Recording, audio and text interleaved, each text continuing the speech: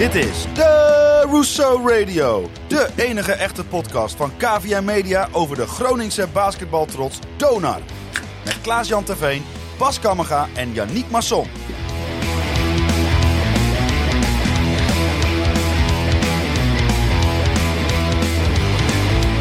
Vanuit KVM Media Headquarters is dit jouw favoriete podcast over Donar. Dat niet in actie kwam deze week. En toch is er genoeg te bespreken in seizoen 3 aflevering 16.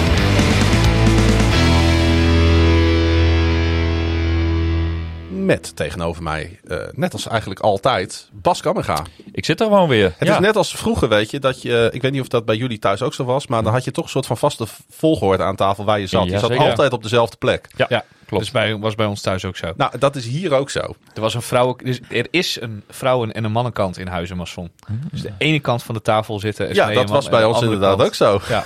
Nu ik erover nadenk, wat goed zeg. Ja. Wauw. Ik voel me ook wel een beetje de paterfamilias van deze podcast ondertussen. Dat ben je ook wel. Ik hoed een beetje over jullie en ik kijk zo een beetje wat er gaande is en wat er in jullie leven speelt. Klinkt goed. En Ja. 1 keer in de week hebben we toch dat mooie vaste eikmoment dat we daarover mogen proclameren naar onze luisteraars toe. Zo. Ja, en heel veel eikmomenten tussendoor... waarin jij als paterfamilias natuurlijk over ons waakt... en ons leidt in Het begint, nu wat wel, wij doen. het begint nu wel echt een inloophuis te worden aan de Paterswoldsweg, moet ik zeggen. Het is hier Ja. wel de zoete inval. Ja. Ja. Nu wij ook, Bas en ik, dat is ondertussen geen geheim meer. Wij vormen natuurlijk de hoofdredactie van Flashscore Nederland. En 5 van onze 6 teamleden die wonen in Groningen. Ja, vroeger gebeurde het nog wel eens dat ik hier binnenkwam lopen... en dat alleen jij er was. Maar dus tegenwoordig is dat een utopie. Dat Nee. gebeurt nooit meer. Ja. Maar het is wel heel erg leuk, dat scheelt. Hey, Donar niet gespeeld en toch hebben we ervoor gekozen om achter de microfoon te kruipen. Ik denk dat het zo meteen wordt wel duidelijk, onder andere waarom. Maar we gaan natuurlijk niet starten met het officiële script van deze podcast zonder dat we... Enorm officiële script van deze podcast. We een rondje hebben gemaakt. Deze podcast gaat altijd echt in één rechte lijn qua script. Dat gaat het in allerlei bochten en weet ik veel wat allemaal. Nee. Zonder we een rondje hebben gemaakt. Zal ik bij jou beginnen, Yannick? Wat we afgelopen... Oh, dan steel ik alvast iets van jullie. Want wij hadden het KVM Media etentje. Kerstdineetje. Oh, die zit bij mij niet eens in de top 3. Nee? Meid. Was het weer niet goed genoeg, Kamersje? Het zusje. Je hebt een 4 gangen diner achterover gewerkt bij het zusje van André. Nee, dat Was top, was lekker. Ja. De avond daarna was ook enorm top. Ik weet nog dat jullie ook in de Warhol waren. Ik kan me ook het moment nog herinneren dat jullie naar huis gegaan zijn. Ja. Wij wel. En daarna weet ik alleen nog maar Flarden. En Dimitri van Tuyl, een van de presentatoren van Kon Veel Minder, de podcast over FC Groningen. Deze week ook te horen in die podcast trouwens. Precies, ja. Het gebeurt ook wel eens dat hij met mij op stap geweest is. Kon Veel Minder, de podcast. Ja, het gebeurt ook wel eens dat hij met mij op stap geweest is en dat ik dan wakker gebeld word door Thijs Faber, waar ik Dimitri gelaten heb. Ja. Dat wist ik toen ook niet overigens. En deze keer had ik het ook niet geweten. Maar daar heb ik nog heel erg laat meegemaakt die avond. En dat was hartstikke gezellig. Ja, het was een mooie avond voor KVM Media. Hè. Zo een paar keer in het jaar dan verzamelen we iedereen. En eigenlijk ook wel mede dankzij onze MVP-leden. De mensen die ons steunen. Dan kunnen we ook af en toe wat leuks doen met elkaar. En geven we graag een etentje terug om ook jullie te bedanken natuurlijk voor alles wat jullie wij als goedwillende voor deze podcast vrijwilligers doen. Ja, wij kwamen binnen, toen zat de directie er al zoals het hoort. Ja, heerlijk. En toen kon de vergadering gesloten worden en konden we beginnen met eten. Wel lekker gegeten met het zusje van André Dokter. Als ik een gang moet kiezen, dan ga ik voor de sucade. Ja, ik ook. Met de pompoen risotto. Dat was erg... nee, dat was de short rib. De sucade was die schijf die je daarna kreeg. Oh ja, dat was het hoofdgerecht. Ja, dat vond ik geweldig. Ja, nee, het was heerlijk inderdaad. Mooi hoogtepunt van de afgelopen week. Bas Kammerga. Ja. Heb jij nog wat moois meegemaakt, jongen? Nou ja, sommige mensen aan deze tafel hebben ook nog de WK voetbal gekeken. Oh ja. En met name de finale. Dodelijk. Dus ik heb dit weekend ongeveer 3 uur slaap gehad. En dat was exact tijdens de WK-finale. Maar goed, jij kon ook niet weten dat dit toch wel een van de leukste WK-finales sowieso die ik in mijn leven heb gezien. Ja, het was geweldig. 80 minuten lang leek er niks aan de hand voor Argentinië. En leek de hele natie rondom Messi op rozen te zitten. En dan komt Frankrijk toch, die schiet toch nog even uit zijn slof. Ja, ik vond het een geweldige wedstrijd. Niet helemaal typerend voor het toernooi, want er waren heel veel wedstrijden die ook niet echt het aanzien waard waren. Maar dit Dit was ook 80 minuten het aanzien niet waard, maar toen ineens Nou wel. ja, ook weer wel hoor. Want ik vond het ook wel weer kunstig hoe Argentinië dat zo onder controle dacht te hebben. Want dat kun je achteraf pas zeggen. Maar het is dan ook wel weer mooi hoe de emoties rond zo'n wedstrijd. Joh, het geweldig. Zonder dat het op het veld uit de hand liep in negatieve zin. Want in het begin was het wat irritant. Vooral van de kant van Argentinië. Ja. Maar het werd geen vechten- en slaanwedstrijd. Maar het werd echt goals over en weer. Nou goed, iedereen zal het wel een klein beetje hebben meegekregen. Kylian Mbappé. Mbappé met 3 goals en dan toch nog verliezen. En, ik was wel zo verschrikkelijk voor Frankrijk dat ik dat toch weer dat niet als hoogtepunt kan zien. Nee. Okay. Nou, dat snap ik ook wel. Maar goed, kijk, Frankrijk is 4 jaar geleden kampioen geworden. Nou, nu Argentinië. Maar hopelijk dat ze weer 36 jaar in de winterslaap gaan in Argentinië. Dat zou mij wel weer goed uitkomen. Ja. Want ik heb, als je op het Amerikaanse continent heb ik toch net iets meer sympathie voor Brazilië. Dat dan ook wel. Hoewel die ook verschrikkelijk vervelend waren als je daar moest kijken. Maar goed, die worden daar dan weer zelf afgestraft omdat ze die leuke dansjes allemaal zo interessant vinden. En dan gaan ze er gewoon uit met boter en suiker. Dat is ook het enige wat ik vervelend vind aan de NFL. Dat daar nooit iemand normaal juicht, maar dat er altijd een soort ingestudeerd dansje komt als er een touchdown geweest is. Heerlijk. Maar goed, dus dat. En ondertussen zijn we moeiteloos overgegaan in dat volgende WK. Het WK darts, want dat heeft toch ook al een decennium of 30 mijn aandacht. Dat is wel eigenlijk ook een beetje van mijn hoogtepunten. Oh, sorry. Ja. Het WK darts.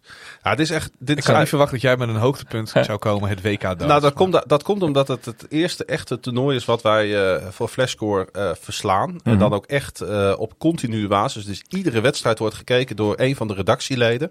En wordt een verslag van gedaan. En dat vind ik vind dat heerlijk om te zien hoe die jongens daarin opgaan en daar zo van genieten. Ik heb niet zoveel met darts, maar ik word wel een beetje aangestoken door die jongens. Omdat, er gebeuren zulke bizarre dingen op zo'n dart WK. Ja. Dat als die jongens het uitgieren van het lachen, dan geniet ik daar ook weer van. Dus redactioneel is het gewoon heel erg leuk om dat te volgen. Ja, en jij raakte nu langzaam een beetje aan hooked. Ik heb er nog helemaal niks mee. Maar ik weet niet, hè? Want het is maar 2-3 weekjes en dan mag de rest van het jaar geniet heel erg ook van de achtergrondverhalen. Waar komen die jongens vandaan? Ja. Hoe zijn ze op zo'n WK beland? Weet je, ze hebben allemaal een verhaal. Ja. En dat vind ik gewoon als journalist, vind ik dat per definitie interessant. Ja. En dan maakt het eigenlijk al niet meer zoveel uit wat voor sport het is. Nee, en Bas Kammerga die heeft ooit in een zaal gezeten bij een WK darts. En dat hij nog moest inbellen op een internetlijn. Oh, heerlijk. De jongere kijkers haken nu af. Maar dit is mij ooit bij een treinreis uitgelegd hoe dat toen ging en werkte. En weet ik veel dan. Daar ga ik nog een kolompje over schrijven volgende week. Dus, dat lijkt me nog wel wat, Ja, en natuurlijk de NFL, hè, want ik kan er niet omheen. Het nadert zijn einde, dus over een paar weken zijn jullie ook weer van me af. Maar ik heb weer dingen gezien afgelopen weekend. Er is geen spectaculairdere sport dan American football en de NFL ter wereld. Als mensen iets bizars willen zien, dan moeten ze even de laatste 2 minuten kijken van de wedstrijd tussen de New England Patriots en de Las Vegas Raiders. Ja, het is echt bizarder dan dat ga je het niet krijgen. Dat is echt. Ik heb het ook aan Bas laten zien wat daar weer gebeurde. En ongelooflijk. Dat is echt ongelooflijk. En die sport is gemaakt voor spektakel. Dat weet ik ondertussen. Maar ik val nog altijd, en ik volg dit nu op de voet meer dan 15 jaar. Ieder weekend, iedere wedstrijd. En nog steeds word ik verrast. En dat vind ik, als er zo'n sport is. Ik moet heel eerlijk zeggen, weet je, als ik naar de Euroborg ga. Ja, het kunstje van FC Groningen, van het voetbal ken ik ondertussen wel een beetje. Voor zover we dat een kunstje mogen noemen. Ja, nee, een soort noodzakelijk kwaad de laatste jaren. Het is ik bedoel dat zeker niet denigreren trouwens hoor. Want de schoonheid van voetbal kan mij af en toe nog wel eens verbazen. Maar niet op het niveau FC Groningen. Nee. Maar die NFL is echt fantastisch. En nu weet ik ook weer waarom ik daar ieder jaar naartoe wil. Want dat is gewoon fantastisch om daar onderdeel van te zijn. Maar dat geldt natuurlijk ook voor Donar. Yes. En basketbal in het algemeen. Ja, het is mooi om daar onderdeel van te zijn. Maar dat gaat niet altijd over rozen, Bas. Nee. Dat onderdeel zijn van zo'n club. Nee joh, nee. Daar heb ik zelf eigenlijk op dit moment een beetje mee te maken. Want het werd me eigenlijk allemaal een beetje te veel. Dus dat rondom de toevallige wijze de avond van het afscheid van Thomas Schoenis. Toen, na afloop was er wat gedoe, laten we het zo maar zeggen. Er hoeven niet alle details hier in deze podcast te gaan bespreken. Maar toen heb ik voor mezelf de keuze gemaakt om even een time-out te nemen. In mijn rol als voorzitter van de sportsvereniging. Dan hebben we het dus, als ik het goed heb, over vorige week dinsdag. Ja. De wedstrijd tegen ZZ Leiden, gevolgd door inderdaad het afscheid en de retirement van Thomas Koenis. Ja. Tussen die dinsdag en deze podcast zit ook alweer... Ja, ik vond het vorige week nog wat te vers om daar allemaal meteen mee voor de draad te komen. En ik heb in ieder geval de tussentijd ook gebruikt om er goed over na te denken. Want eigenlijk is het gewoon een persoonlijke reden. Ik had gewoon heel druk met allerlei opdrachten. Maar ook het gevoel dat ik... even niet meer in die rol de verantwoordelijkheid kon pakken. Ja, kun of wil je dan, om dat te verduidelijken, is het dan een soort aanleiding wat je ons kan vertellen of juist niet? Nee. Het is meer een optelsom en een gevoel. Dus dat is heel gek. Ik zit nu 12 jaar in het bestuur van de sportvereniging. Ja, want dat is... En ik moet ook zeggen, de samenwerking binnen het bestuur en ook met het bestuur van de club, daar is niks mee aan de hand voordat daar misverstanden over bestaan. Maar het is puur een persoonlijke afweging geweest dat ik op dat moment dacht van, zit ik op dit moment wel in de juiste rol. En ik heb redelijk snel na afloop van die dinsdagwedstrijd de keuze gemaakt van ik moet eventjes ertussenuit. Want het wordt me te veel en het zou jammer zijn als dat uit de hand loopt. Dus mijn 4 medebestuursleden die hebben inmiddels in de tussentijd onderling met elkaar vergaderd. En binnenkort zal wel duidelijk worden hoe we met deze situatie moeten omgaan voor de komende periode, zeg maar. Dus er is nog geen definitief besluit van ik stop helemaal. Maar voorlopig is het even op non-actief. Het is vooral de keuze die ik voor mezelf heb gemaakt. Ik zeg van ik heb de tijd nodig om na te denken, om te kijken waar mijn prioriteiten liggen. En daar moeten we nu vervolgens met de rest van het bestuur weer uit gaan komen. Er zijn ook niet acute dingen aan de hand, zeg maar. Nota bene, onze laatste ALV, waar ik een aantal weken geleden al zeer enthousiast over heb verteld. Ja, dat verliep juist uitstekend. Daar is er liggen gewoon heel veel mooie dingen in het verschiet om te gaan doen omtrent noem eens wat, een sfeervak en een nieuwe website en al dat soort dingen. Alleen, ook dat soort dingen wegen mee dat ik denk van, ik heb misschien nu net even iets te veel op mijn bordje. En als ik iets doe, dan wil ik dat goed doen en met volle overgave en inzet. Ja, en ik zie mezelf... En je kan daarbij geen negatieve energie gebruiken, begrijp ik ook. Een beetje als ik jou absoluut tussen de zinnen door... Ik probeer je geen woord in de mond te leggen. Nee, maar... zeker. Nee, als er wat dingen... en het is echt niet zo dat ik bij elke tegenslag meteen zeg van... dit wordt hem niet. Maar nee, de balans sloeg wat door in het negatieve. En dat heeft er ook wel mee te maken. Kijk, als dingen alleen maar goed gaan... dan krijg ik daar positieve energie van. Dan gaan dingen heel makkelijk. Maar soms kunnen ook leuke dingen of dingen waar je goed in zijn, als je daar te veel van bij elkaar hebt. Want dat heeft natuurlijk ook nog met werkzaamheden privé te maken. En als je die optelsom maakt, en dat heb ik voor mezelf gedaan, dan moet je soms keuzes maken. En dat gaat dus in dit geval binnen het bestuur van SV Donor. Heb ik in ieder geval eerst die tijdelijke keuze gemaakt om even een time-out te nemen. Om goed na te kunnen denken, geen overhaaste beslissingen daarin te nemen.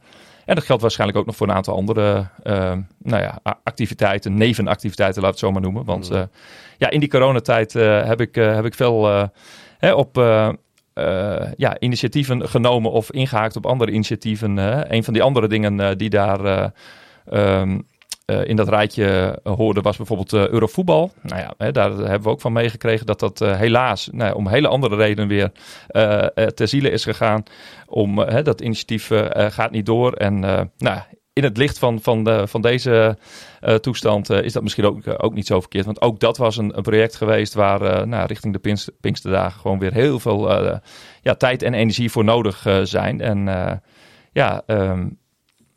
zo geldt het voor meer dingen. En dan toch ook even de sportvraag. Wat doet dat met iemand die 12 jaar lang voorzitter is geweest? Dat je gedwongen wordt om meerdere redenen om dat werk tijdelijk neer te leggen? Ja, gek genoeg niet zoveel. Want op het moment dat ik die keuze voor mezelf had gemaakt om te denken van... jongens, ik moet nu in ieder geval even een pas op de plaats maken.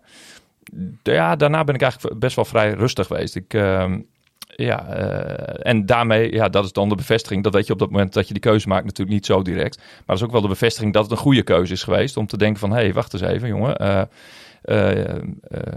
ingrijpen voor het helemaal uit de hand loopt, of voor het te laat wordt, of voordat de emoties hoog gaan opspelen. Nou, dat is nu, tenminste aan mijn kant in ieder geval, niet aan de orde. En ik geloof dat de omgeving ook redelijk rustig is.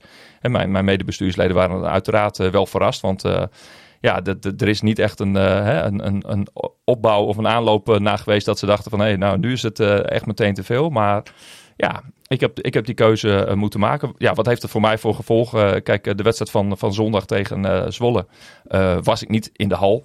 Maar dat was ik eerlijk gezegd sowieso van plan geweest. Omdat dat weekend had ik nog een grote klus af te ronden. Dus ik moest ook gewoon even uren maken op dat moment. Nou ja, wat je al eerder hebt aangegeven. We zijn ook begonnen bij Flashscore. Nou, dat heeft ook behoorlijke impact in onze rol. En daar komt misschien nog wel meer op je af dan wij van tevoren misschien hadden verwacht. Ook omdat ons team tot voor kort nog niet helemaal compleet was. Dus dat is ook nog weer een rol geweest. Nou ja, en op het moment dat ik merkte dat het dus zijn weerslag had op mijn privé en werkzaamheden, denk ik van wacht, dat moet ik niet laten gebeuren. Er moeten geen rare dingen gaan gebeuren. Dus dan moet je helaas soms keuzes maken van dingen die je heel leuk vindt of die heel goed zijn. Dat je die in dit geval tijdelijk even aan de kant zet. Er zijn dus dingen gebeurd en dan heb je het op detailniveau, wil je daar niet over uitweiden. Nee, dat lijkt me niet verstandig. Maar betekent dat nog dat dat ook weer goed kan komen? Zeker. Dat als mensen... Nou, sterker nog... op wat voor manier dan ook, zeg maar, jou of de SV of de club beschadigd hebben en daar kan over gepraat worden dat weer de goede kant op kan gaan? Oh, nou ja, weet je, zeker. Sterker nog, onderdeel van mijn overwegingen zijn ook, het gaat niet om poppetje Bas Kammerga. Sommige dingen zijn gewoon, die zijn anders en misschien gaan andere mensen anders met dat soort situaties om. Ook Bas Kammerga is niet groter dan de club. Nee, juist niet. Nee. Maar zo kennen we jou denk ik ook allemaal. Ja, nee, dat weet ik ook wel. En dat is ook weer de reden dat ik hier natuurlijk niet meteen bijvoorbeeld vorige week al op in ben gegaan. Want ik wou ook in alles voorkomen dat de aandacht werd afgeleid van de fantastische avond en het afscheid van Thomas Koenens bijvoorbeeld. Dat is gewoon evident dat dat op één staat. En die avond... heb ik daar niet door willen laten bederven. En daar heb ik dus... Je hebt dat toen ook vrij snel volgens mij van je af kunnen zetten. Omdat volgens mij die beslissing om even op non-actief te gaan, volgens mij jou op dat moment ook rust gaf. Ja, nou helemaal ja. Ik merkte dat dat een juiste keuze was. Nou, zo heb ik in mijn situatie nog een aantal keuzes ook genomen om met dingen te stoppen of andere afwegingen te maken. Nou, misschien is een jaar dat tegen het einde loopt sowieso altijd wel een handig moment van bezinning en te kijken van met welke zaken wil je in het nieuwe jaar nog door en hoe past alles nog in elkaar en waar leg je je prioriteiten neer. Nou, ik ben vaak wel iemand die in één moeite doorgaat. Ook niet echt... in ieder geval de afgelopen maanden heb ik niet echt genoeg zelftijd ingeruimd. Dat ik gewoon eventjes echt helemaal niks te doen had. Dus in die zin is het ook wel een les geweest van... je moet je mentale gezondheid in de gaten houden. Ook al denk je dat alles gewoon mooi en leuk is. En dat je de hele wereld wel aan kan. Ja, dat is in mijn geval gebleken van niet. Ik hoop dat ik daar op tijd achter ben gekomen. En door de keuzes die ik nu in de komende periode ga maken, dat ik wel weer de goede balans terug kan vinden. Lijkt me mooi. Dan even heel praktisch. Betekent dat dan dat de supportersvereniging op dit moment geen voorzitter heeft? Nee, dat is niet zo. Nee, ik ben gewoon nog... Mochten mensen zich dat afvragen? Ja, nee, dat is een hele terechte vraag. Tijdelijk heb ik die functie even neergelegd. En hoe dat verder gaat, kijk, wij vormen nog steeds met z'n vijf in het bestuur.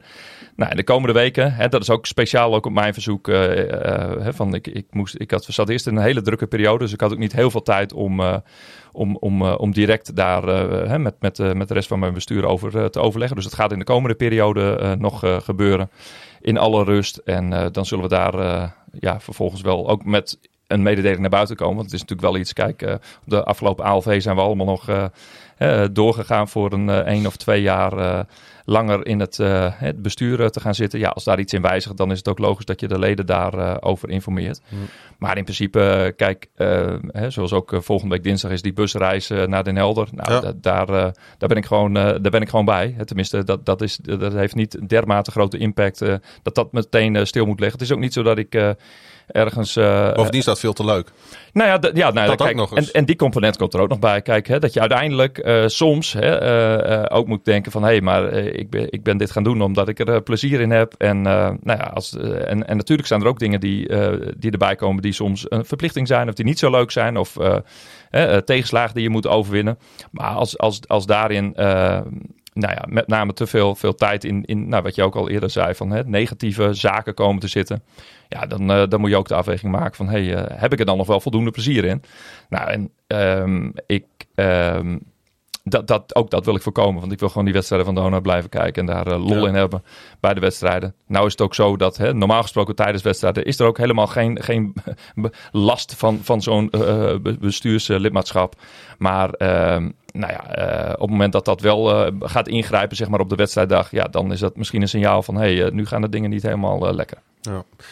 Ja, misschien kan ik jou wel begrijpen hierin. Ik zat er net even over na te denken. Want jij hebt in een soortgelijke situatie gezeten. Eigenlijk wel, ja. Bij FC Groningen. Ik zit in de commissie bij FC Groningen wat gaat over met name wedstrijdbeleid. En dan met name het uitwedstrijdenbeleid. Dat is gewoon heel... Dat is echt een pittige commissie. Want het voetbal, geweld en alles daaromtrent en supporters gedoe... zowel positief als negatief. Ja, daar ligt zo'n vergrootglas op in Nederland. En die overleggen met al die lokale driehoeken, burgemeesters, veiligheidscoördinatoren, supporterscoördinatoren. En alles wat erbij komt kijken, dat is zo ingewikkeld. Dat is zo lastig. Dat ik op een gegeven moment heb gezegd van dit heeft zoveel impact op mijn leven wat hier nu gebeurt. Daar komt ook nog eens bij dat binnen de supporterswereld liggen zaken ook af en toe zeer gevoelig als het om beleid gaat. Want waar beleid wordt gevoerd is impact op mensen. Ja, er zijn mensen voor en tegen. Juist, dat ik ook heb gezegd daarvan van ik trek mij terug. Want dit geeft mij zoveel negatieve energie op dit moment. Ik word zo aangetast ook in mijn persoonlijke vrijheid zonder ook daarin in details te trekken. Ik moet hier nu mee stoppen, want dit is gewoon niet goed voor mij. Nee. En zoiets is jou nu natuurlijk ook overkomen. Dat je zegt van dit trekt een te zware wissel op dit moment op dingen die ook belangrijk zijn. Ja. Dat is namelijk niet zo. Daarvoor kent iedereen jou goed genoeg en wij ook jou goed genoeg. Dat Donar niet belangrijk genoeg is. Nee. Dat zeker niet. Is het absoluut niet. Nee, en er zal altijd een rol blijven voor mij bij Donar, maar ook bij FC Groningen. En voor jou trouwens ook bij beide clubs waar je je goed in voelt. Zeker. Nou ja, en wij hebben juist de keuze gemaakt om een extra verantwoordelijkheid op ons te nemen voor lange tijd. Want ik denk dat jij ook al heel lang in die commissie zit. Ja, ondertussen ook al een jaartje of 4. Zeker. Ja, precies. Ja. Dus weet je, dat is gewoon... en iemand moet dat doen. En soms denk je van, ik ben de aangewezen persoon en dan voel je geroepen om dat te doen.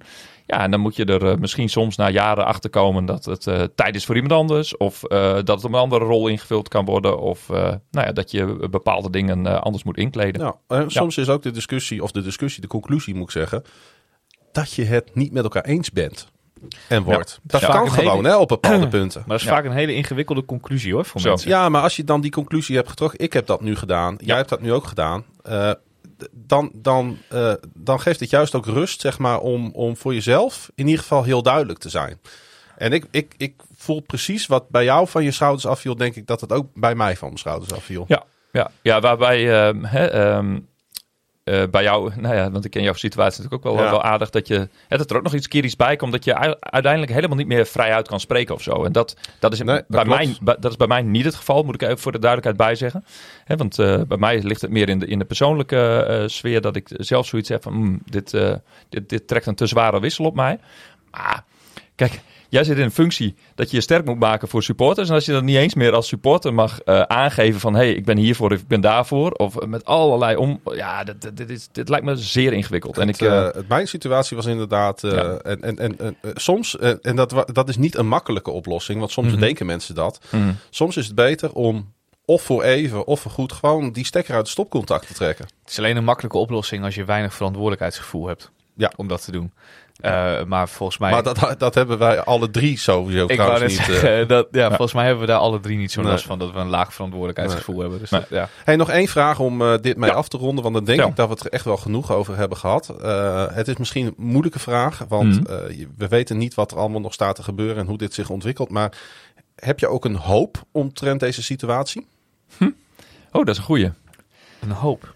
Nou ja, een hoop. Kijk, doordat ik een stapje terug doe, dat de supportersvereniging gewoon lekker door blijft draaien. En dat alle initiatieven die er zijn, dan wel met of zonder mij, want die opties zijn er allebei nog, in volle hevigheid doorgaan. En want er zijn gewoon heel veel stappen te maken. En volgens mij is er juist hebben we sportief een hele moeilijke periode doorstaan. Dat is eigenlijk ook altijd wel bijzonder. Het is net, ik heb net het idee van, we komen wat in een rustige periode sportief.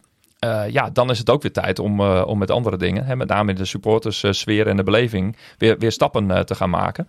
Nou, en ongetwijfeld waar er iemand eventjes tijdelijk een stapje terug doet, komen er weer andere opties open voor mensen die dat misschien weer op een hele andere manier invullen en die ook weer andere invalshoeken gaan zien.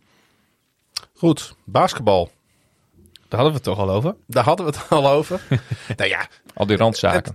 Het supporterschap is zo'n wezenlijk onderdeel van onze sportbeleving. Ik wou net zeggen, de SV Donar is een heel groot onderdeel van Donar. Omdat de SV Donar gaat over de mensen die daar, of gaat over, maar de SV Donar doet dingen en probeert initiatieven te ondernemen voor de mensen die op de tribune zitten bij Donar. En uiteindelijk, waarom staan daar jongens op de vloer betaald te basketballen in een wit met blauw shirtje? Omdat daar gemiddeld 3000 mensen per wedstrijd naar komen kijken. Dus het heeft allemaal nogal veel verband met elkaar. Ja, natuurlijk heeft het allemaal samenhang met elkaar. Ja. Soms moet het ook, ga ik even een van de planken halen, maar soms moet het ook even schuren, zodat het weer kan schijnen, jongens. Ja, dat is zeker waar. Ja. Zonder verandering geen vooruitgang. Hey, laten we eens even kijken naar de clubs om ons heen. Het programma, alles wat er speelt aan Europees, nationaal en beker basketbal. We spelen namelijk onze eerstvolgende wedstrijd in Den Bosch tegen Heroes voor de beker. Ja.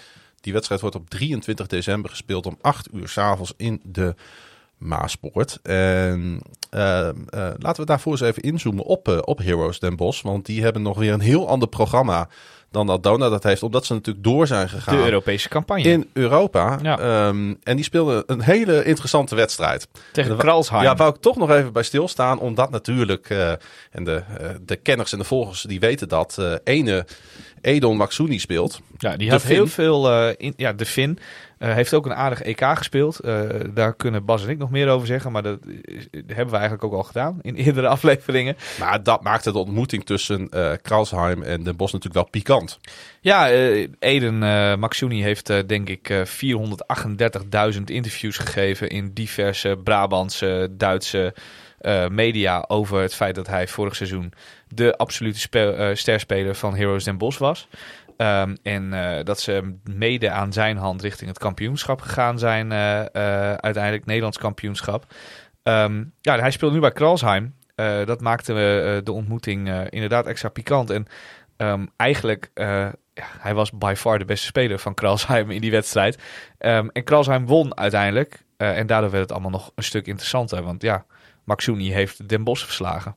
Ja, dat Kralsheim staat er niet eens zo heel goed voor, zag ik. Ze zijn de nummer 13 in de Duitse Bundesliga. Ja, moeten we natuurlijk wel even gezegd dat de Bundesliga een competitie is van een iets ander niveau dan de B-Next League. Daar is de laagste begroting. voor een team dat Europees basketbal speelt, staan ze er niet zo goed voor in de Bundesliga. Nee, Misschien kan ik het beter zo Klopt, verwoorden. maar de nummer 13 van de Bundesliga... Ik weet niet helemaal hoe die Europese tickets verdeeld worden... maar volgens mij kun je bijvoorbeeld als nummer 10 in de Bundesliga... ook nog een Europe Cup ticket halen. Dus dat kan. Maar niet alle clubs zijn in Duitsland daar heel erg happig op. Nee. Dus er zijn ook clubs die er tussenuit vallen. Maar goed, wat ik zeg, de laagste begroting in de Bundesliga is nog altijd hoger dan de hoogste begroting in Nederland. Toch Zo speelde zijn de verhoudingen. Den Bosch daar wel een interessante wedstrijd. Want ik zag dat ze na een kleine achterstand bij rust...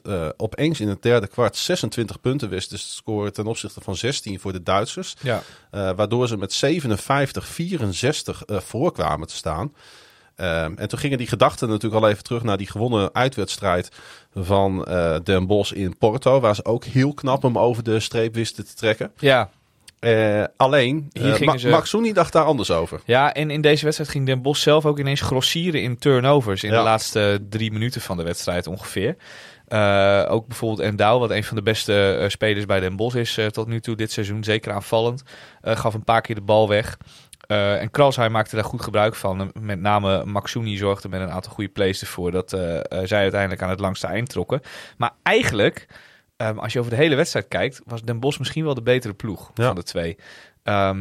Dat is heel erg knap. Want wat Bas net zegt, die verhoudingen zijn nou eenmaal zo... dat de nummer laatste in de Bundesliga heeft een hogere begroting... dan de nummer 1 in de B-Next League.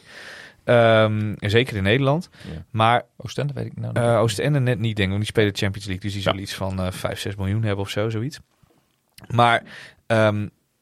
ja, dat is gewoon een hele knappe prestatie. Dat je eigenlijk gewoon de betere ploeg bent de hele wedstrijd lang. En dat je door eigen falen, om het zo maar even heel hard te noemen... op het einde die wedstrijd nog uit handen geeft. Beetje pech ook, hè? Naar was ziek. Die heeft maar een paar minuten kunnen spelen. Ja, en dat is hun klassieke point guard. Dus spelverdeler, pass-first type. Waar wij nu Magdevski voor hebben. We weten allemaal hoe vervelend het is als je zo'n speler langere tijd mist. Desondanks dus ontzettend knap, maar wel de nederlaag. En waarom ik over deze wedstrijd begin? Nou ja, wij gaan natuurlijk 2 keer tegen Den Bosch spelen voor de beker. Dus het is denk ik interessant om te kijken van tegen wie spelen we op dit moment en hoe doen ze het. Ja. Nou, eigenlijk dus heel erg goed. Ik moet eerlijk zeggen dat ik vind dat Den Bosch wel een goed seizoen draait. Den Bosch heeft aan het Nederlandse deel hebben zij het meest stabiele goede team, denk ik ongeveer. Dus wat dat betreft een beetje ongelukkig dat we ze in de beker al in de kwartfinale tegenkomen. Maar to win, you gotta beat the best. Ja, en misschien gaat het ons ook wel gewoon helpen om... We hebben nu natuurlijk thuis 2 tussen aanhalingstekens topwedstrijden gespeeld tegen Leiden en Zwolle, waarvan we er 1 gewonnen hebben. Het is misschien ook wel lekker, Bas, om gewoon een beetje in dat ritme van die topwedstrijden te blijven. Ja, om daar naar uit te kunnen blijven kijken. Want, daar willen we ons uiteindelijk meten. Ja, nee, daar komen we straks ook. Alleen voorlopig is het nog wel even mooi dat we er wel ook even wat trainingstijd hebben. Die hebben we al lange tijd niet gehad, zeg maar. Ja, dat hebben die Bossenaren dus niet. Dus daar ligt misschien ons voordeel. Want die moeten namelijk woensdag alweer spelen. En in de line-ups die we bij Donar nu hebben, heeft het scoutingteam van Den Bosch heeft maar 1 wedstrijd om terug te kijken. Ja. Dat is tegen Landsteden. En bij Den Bosch is er veel meer stabiliteit. Maar dat betekent ook dat je heel veel beeldmateriaal hebt om alles na te gaan kijken, om alle plays te bekijken, weet ik veel wat allemaal. Ja. Nou ja, ik kan me nog een zekere bekerfinale herinneren vorig jaar tegen Den Bosch. Toen heeft Jan Stalman, toen assistentcoach, die heeft gewoon een week lang niet geslapen ongeveer. En die heeft alleen maar allerlei wedstrijden van Den Bosch terug zitten kijken.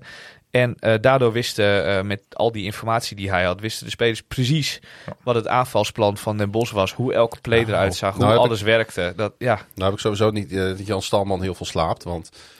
de man ademt basketbal. Op het moment dat hij kan slapen, dan gaat hij in een verlaten park in Mons zitten. Ja. Komt hij 2 supporters. En dan gaat hij nog even nadenken over een wedstrijd tussen Donar en Mons. Heroes Den Bosch is woensdag alweer in actie tegen Gaziantep. Toevallig ben ik bij die wedstrijd. Zo, dat ben je niet. Ja, ik ben in Den Bosch om daarover verslag te doen voor Flashscore namelijk. Perskaartje aangevraagd? Ja, dus ik zit op de perstribune komende woensdag. Dat zit ik trouwens vrijdag ook als Donar langskomt in Den Bosch. Maar nee, ik ben heel benieuwd om Den Bosch in die wedstrijd in actie te zien. Ik ben vooral heel benieuwd of wanneer wij vrijdag zelf naar de Maaspoort moeten als Donar, of die hal er dan nog staat. Je doelt op Turkse supporters. En nou wil ik niet Oh. iedere club en iedere supporter over één kam scheren. Want dat is nou juist waar ik tegen ageer in het voetbal. Ja. Maar goed, we kennen 3 voorbeelden in het recente verleden. Maar dat waren toevallig allemaal supporters van een hele andere Turkse club. Van Gala. Dat is waar. Galatasaray. Ja. Galatasaray. Nou is het wel Die zo club dat... is nog wel weer iets groter, hè? ja, zeker. Als het om support gaat. Maar in het ieder is geval. wel zo dat de support van... als er, en er zullen ongetwijfeld een groepje Turkse fans zijn... Als er veel Turkse fans zijn... dan heb je wel een hele leuke avond als je daar zit. Want Juist. de supportersbeleving in Turkije, Griekenland en omstreken, zeg maar, die regio... dat is wel iets heel bijzonders. Ja, kunnen we En nog wel wat dan van moeten ze leren. dan moeten ze zich gewoon wel gedragen. Niet Zal zo ik van je iets, Galatasaray die alle stoeltjes in Oostende eruit gehaald hadden. Zal ik je eens iets vertellen? Ik heb ooit een keer een wedstrijd tegen Gaziantepspor gezien. Oh, Van FC Beşiktaş, Groningen toch? in het Toto. ja. Oh ja. Dat was voetbal hoor. 1995 En kwamen ze. Ik kan me herinneren, ik herken die verhalen daarvan. Ja, heerlijk. Dat heb ik ook. Dat er ontzettend veel Turkse supporters Ja. waren. Hè? Die Ja. kwamen van heinde en verre naar Klopt, Groningen. ja, vooral Duitse kentekens. Ja. En dus ze zijn zeker in de buurt. Tenminste, althans, als ze er nu na 25 jaar nog wonen. Ja, Gaziantep is ook gewoon natuurlijk een hele grote stad. Ze hebben wel mooie tegenstanders. Hè? Want ik vind het is altijd leuk om tegen een Duitse Kalev. ploeg te Oh, man. spelen. En ze Jaloers. spelen ook nog eens tegen Kalev. Jaloersmakend, Ja, werkelijk. hele Die mooie waar pool, zij hè? nu in Ja, zitten. vind ik ook. Dat is echt... Wij hadden gewoon in die pool Maar ik kunnen vond, zitten. ik vond die vorige pool vond ik ook al mooi. Ja, maar wij met hadden Porto. deze pool hadden wij 3 buitenlandtrips gedaan. Weet ik Ja, zeker. ja. Hadden we onze hele bankrekening weer binnenstebuiten gekeerd. Tot de laatste cent om gewoon 3 van die trips en dan leuke extra content. Mensen volgen ook Nou, extra ik- content voor ja, jullie te maken. De Kalev had ik eigenlijk heen gewild. Alleen die wedstrijd was op zulke korte termijn dat de vliegtickets echt niet te betalen waren. Ja, dat was de eerste, hè? Dat was binnen 8, 9 Ja. dagen. En er gaan niet 14 vluchten per dag naar Estland of zo. Dus Meestal niet, nee. dat is echt een lastige bestemming. Maar En dan ben je daar, dan moet je ook nog weer terug. Mis je weer andere wedstrijden. Dat was ook een overweging. Ja. Ja, dat was ook een overweging. Ja. In ieder geval drukke dagen voor Den Bosch. Want laten we niet vergeten, en daar zullen zij toch een heel klein beetje ook mee bezig zijn. Tweede kerstdag. Als zij op vrijdag 23 december tegen ons gespeeld hebben, wacht op maandagmiddag alweer de topper, de klassieker zoals ze daar zo graag mogen zeggen, tegen ZZ Leiden. Kijk, Ja, en Dat is dan weer een wedstrijd in de B-Next League. trilogietje. alleen het probleem is een beetje dat die wedstrijd zullen ze ongetwijfeld ook heel belangrijk vinden en heel graag willen winnen. Maar en ik denk niet dat Den Bosch zich zorgen maakt over het behalen van Europees basketbal, wat wij wel een beetje doen. Maar de beker is de snelste weg naar Europees basketbal. Dat zijn echt maar een paar wedstrijden. Daar hebben wij vorig jaar natuurlijk ongelooflijk van geprofiteerd dat zo is.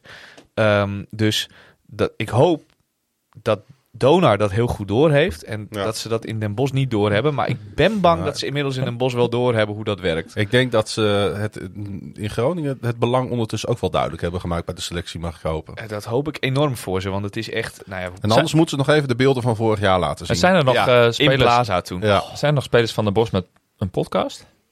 Niet meer. nee. Vorig jaar hadden we Mike Carlsen die nog zei dat dat voor lower level, low league, een low league prize was. Oh, daar heb ik zo om gelachen toen.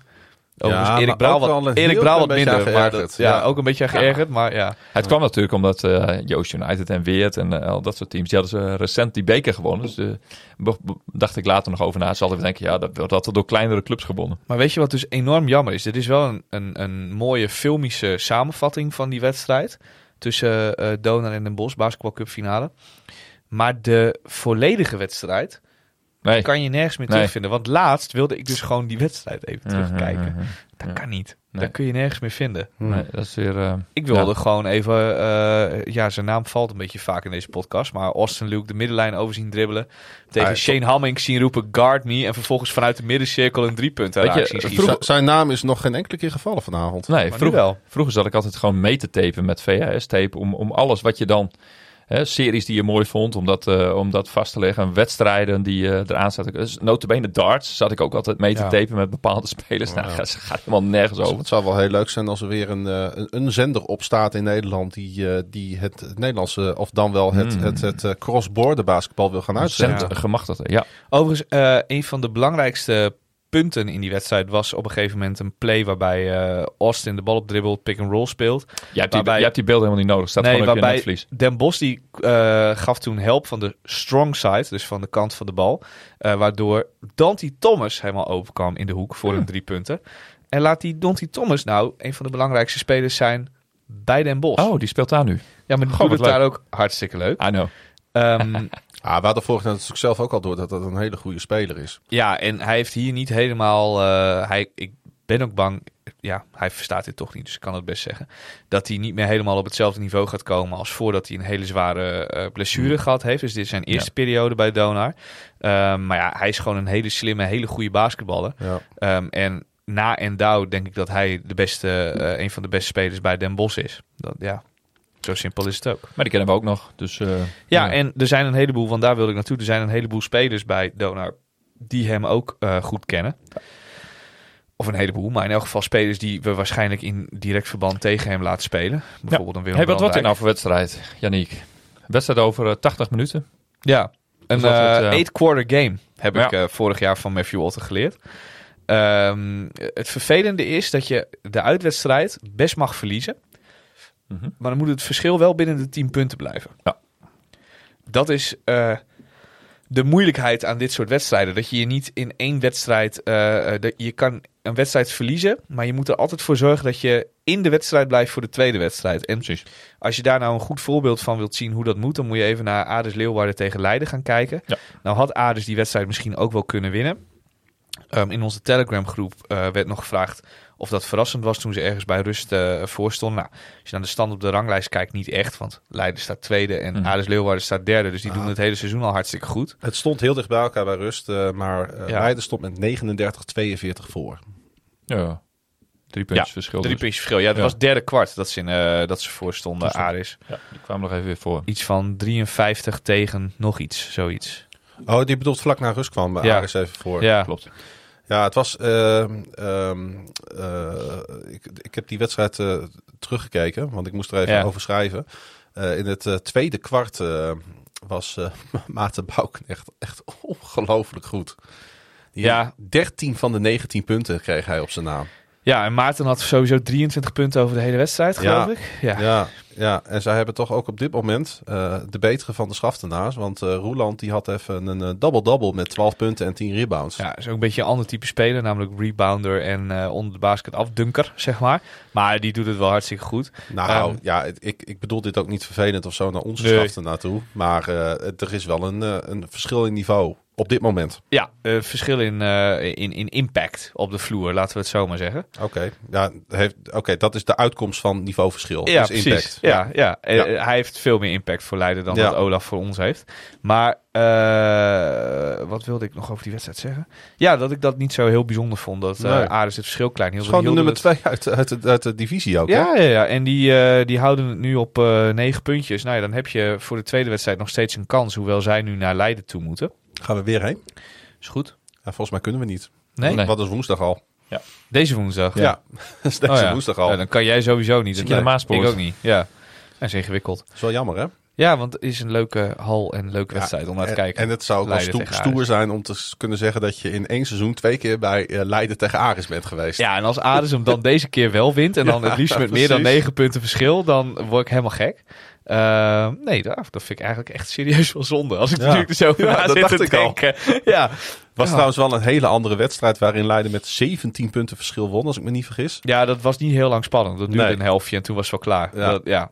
Maar het is wel leuk om ook eens een beetje... Donor heeft toch niet gespeeld. En dan merk je toch ook... Het is ook wel leuk om eens een beetje naar de rest van die competitie te kijken. Want we moeten ons ook niet helemaal alleen op Donar blind staren natuurlijk. Nee, zeker niet. Je moet zelfs wel een beetje naar de Belgische league gaan kijken. Waar nu Luik overgenomen is door een nieuwe Amerikaanse eigenaar. En ineens allerlei spelers aan het aantrekken is. Ja, daar gebeurt iets vrij bizars, hè? De ranglijst is ook aardig geshuffeld. Meer dan nog dan in Nederland. Ja, precies. Ja. Want Antwerpen staat ook nog steeds ergens onderaan. Zo. Ondanks dat ze een best wel hoge begroting hebben. En Ivica Skelin als coach. Ja, Mechelen is wel weer wat opgekrabbeld. Mechelen is opgekrabbeld. En het enige wat in België nooit verandert is dat Oostende bovenaan Ja. staat.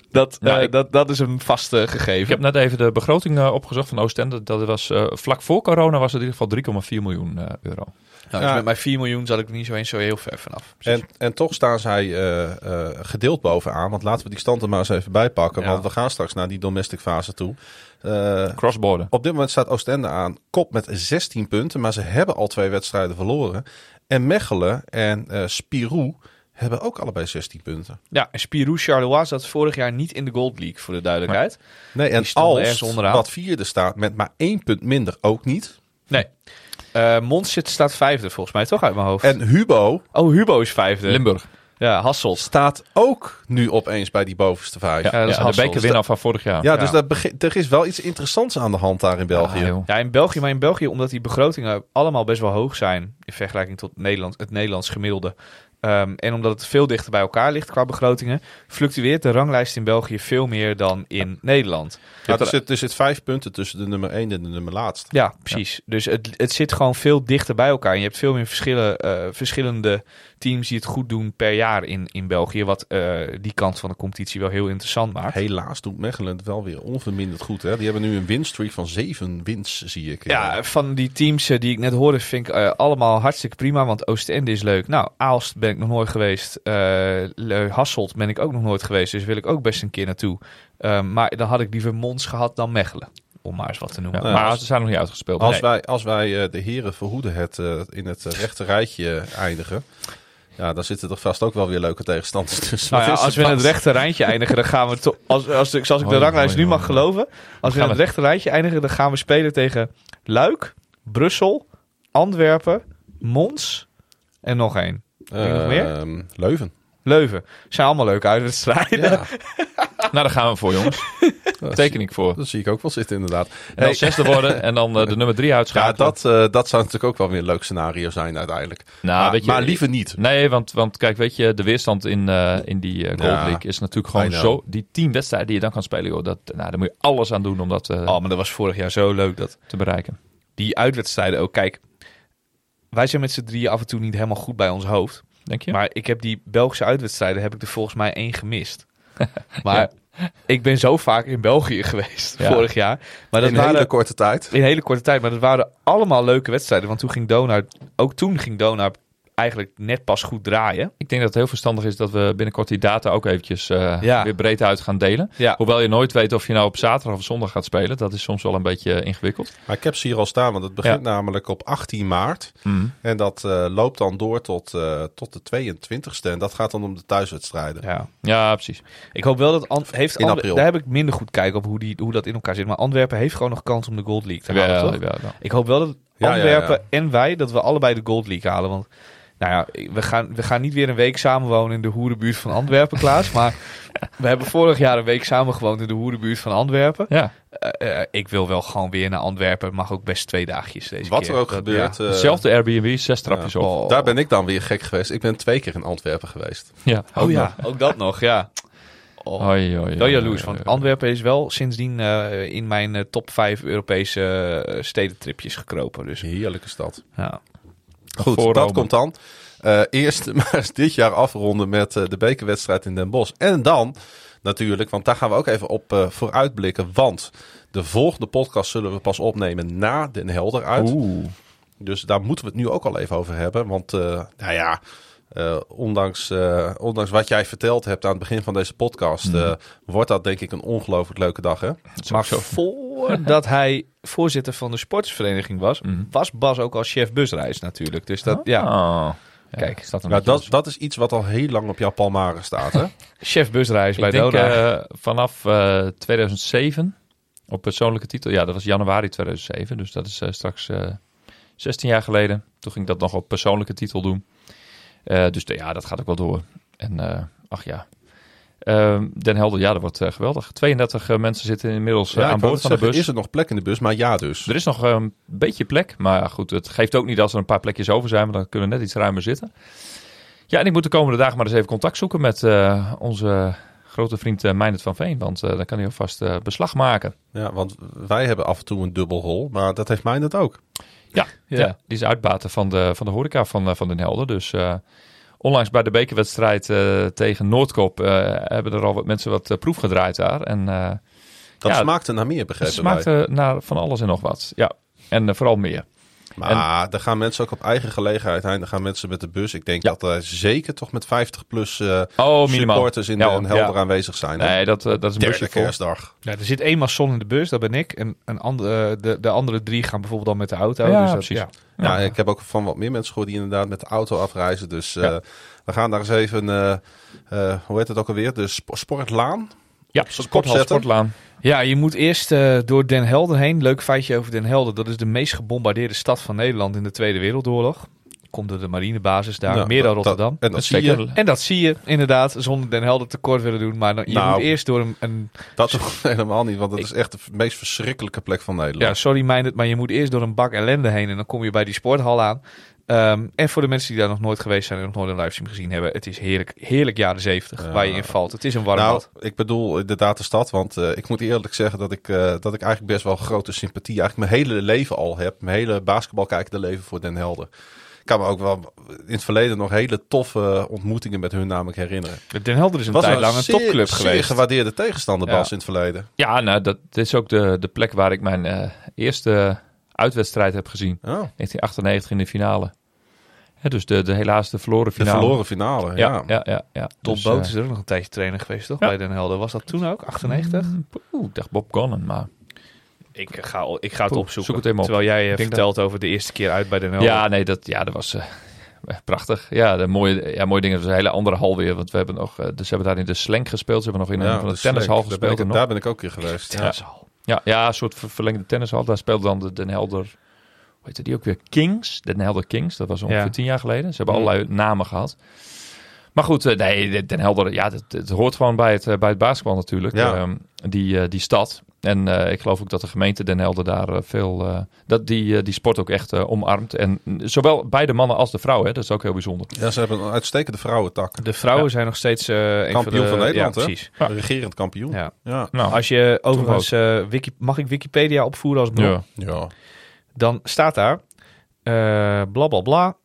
Boot trad in 1985 in dienst van Den Helder, waar hij onderbroken door een sabbatical, je kent het wel, tot en met het seizoen 1992-93 bleef. Met de Noord-Hollanders werd hij van 89 tot en met 1992 4 keer op rij landskampioen. Dat wel. Wat een waanzinnige periode voor Den Helder.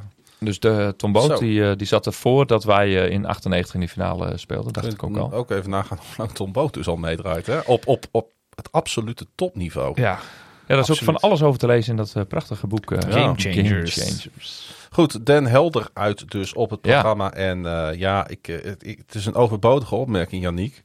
Maar dat is natuurlijk een must-win. Dat was het vorig jaar ook. Ja. Weet je dat nog? Zeker weet ik dat nog. Wij zijn er toen met z'n tweeën het afsluitdijkje over. Het was het hele noordelijke autootje van de hypotheker. In een Fiat 500. Een hele noordelijke journaal zat toen ook op de tribune. Hè? Ja, toen was er een hele delegatie van het noordelijke journaal. Toen was het ook al crisis. Ja, toen was het ook crisis. Toen zaten wij naast bestuursleden van Donar, die heel ongelukkig keken toen ze binnenkwamen en iets gelukkiger toen we weer de zaal uit mochten. Dus dat was een hele enerverende avond. Toen speelde Koen eens een goede wedstrijd, als ik me niet vergis.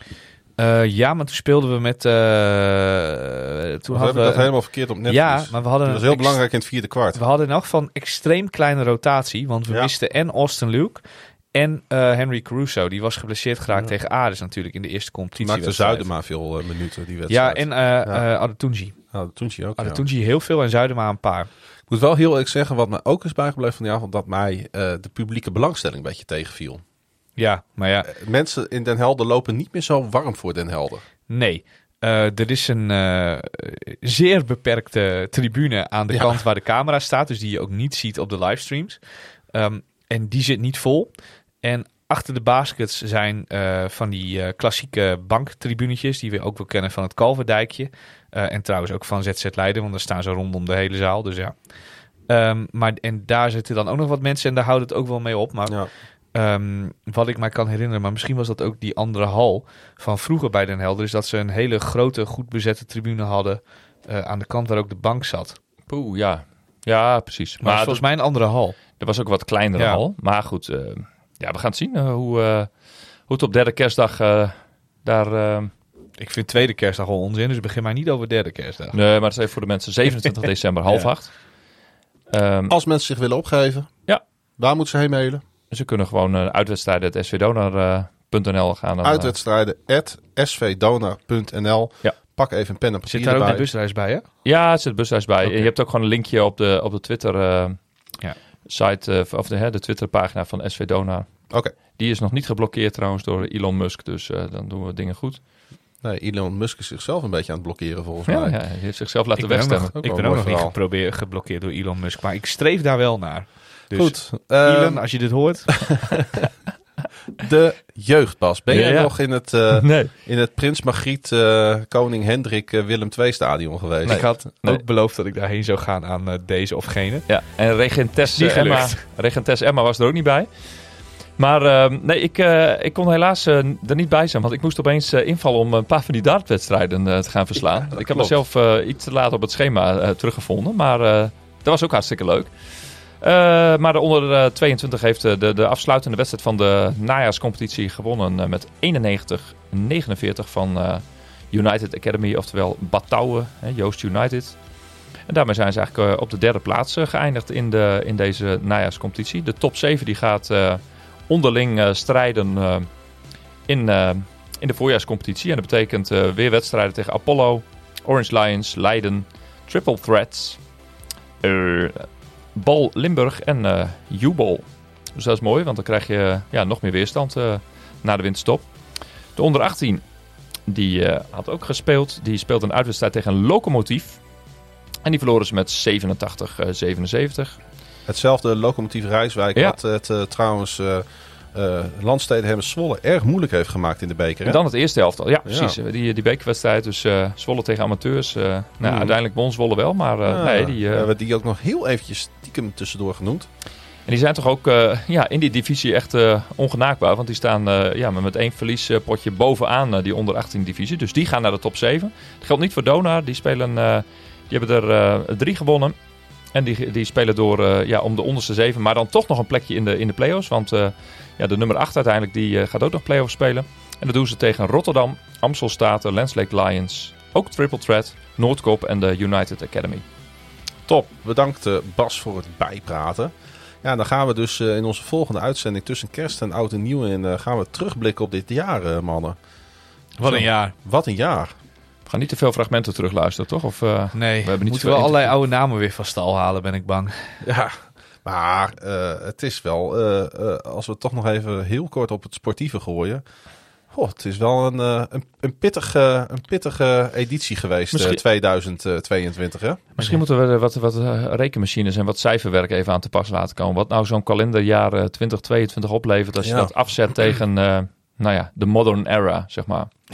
Ja, en begin dit jaar speelde gewoon dat hele COVID ook nog een behoorlijk grote rol. Hè? Ja, het zijn gewoon nog Ja. wedstrijden zonder publiek gespeeld Ja. als je dat Ja. terugbedenkt. Ja, dat was ongelooflijk.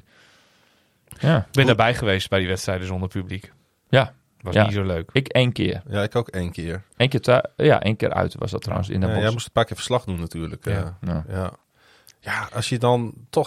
Dan staan we er nu best wel oké voor. Maar goed, Ja, In op, China is op de- dat gebied gelukkig wel. in China is de pleuris weer uitgebroken. Of eigenlijk, de moderne variant van de pleuris. Ja. Man, dus ik Dat hoop... is in China ook wel een repeterend geheel, maar ik klop Ja. dat meteen even af op gelakt hout. Wacht even, Zo. is hier ook Nee, ongelakt maar- hout? ik ben daar toch wel een klein beetje huiverig Nee. voor. Nee, jammer. Want Ja. zo begon het een tijdje geleden ook, zeg maar. Ja. Dus laten we in ieder geval ook blij zijn dat we overal nog bij mogen zijn en heen mogen reizen. En, Ja, maar jongens, de dag van morgen hebben we het op dit moment toch geen invloed op. Als de hemel naar beneden komt, hebben wij allemaal een blauwe hoed.